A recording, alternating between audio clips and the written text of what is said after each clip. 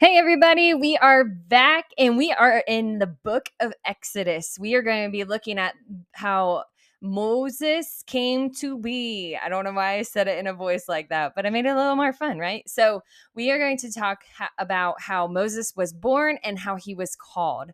So, let's just dive right in. How about that? Many years ago, as we know, many years passed between the time of Joseph and Moses, and Joseph died. Pharaoh came to power and he didn't know about the wonderful things Joseph had done for Egypt. This Pharaoh was afraid of the Israelites, which are also called Hebrews, because there were so many of them. He made them his slaves. But the harder the Israelites worked, the bigger their families grew. So Pharaoh gave order, throw every Hebrew baby boy into the Nile River. Now there was one woman who gave birth to a baby boy, and for 3 months she hid him. When she could no longer hide him, she put them in a basket in the reeds by the Nile River. The baby's older sister, Miriam, hid and watched over the basket. When Pharaoh's daughter went down to the river to bathe, she found the baby and felt sorry for him. This is one of the Hebrew boys, she said, and she named him Moses. Miriam stepped out and said, "Should I get a Hebrew woman to care for him?" "Go," said Pharaoh's daughter, and Miriam ran to get her mother. Moses grew up in Pharaoh's palace, but he saw how badly his people were treated. One day, Moses killed an Egyptian for beating a Hebrew slave.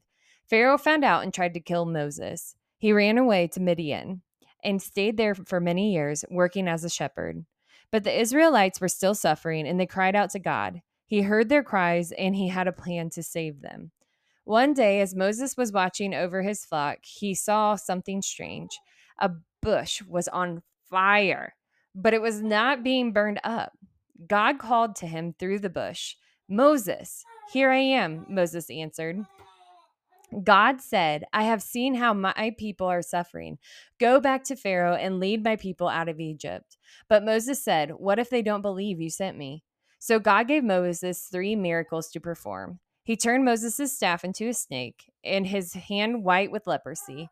Finally, he told Moses that if he poured water from the Nile River onto the ground, it would turn to blood. "But I'm not good at speaking," Moses said. "Send someone else." God was angry because Moses didn't trust him, but he sent Moses' brother Aaron to help him. And so finally, Moses went to Egypt. So, isn't this proof when God calls us to something, he will provide every single thing that we need to accomplish that task? There's no excuse. If we say no, God will provide a way. If we keep saying no and we just choose not to follow God's lead, he'll send somebody else in our place. We are not big enough to stop the plan of God. So, let's look at here. What's our Christ connection here? God saved Moses for a special purpose, to rescue his people. The calling of Moses points to a greater calling and rescue, the call of Jesus to come to earth to save God's people from their sin. Moses and Jesus both obeyed God's command in order to carry out his plan of salvation. Moses delivered God's people from physical captivity. Jesus delivered God's people from captivity to sin. So, what's our question here? What should we leave off today?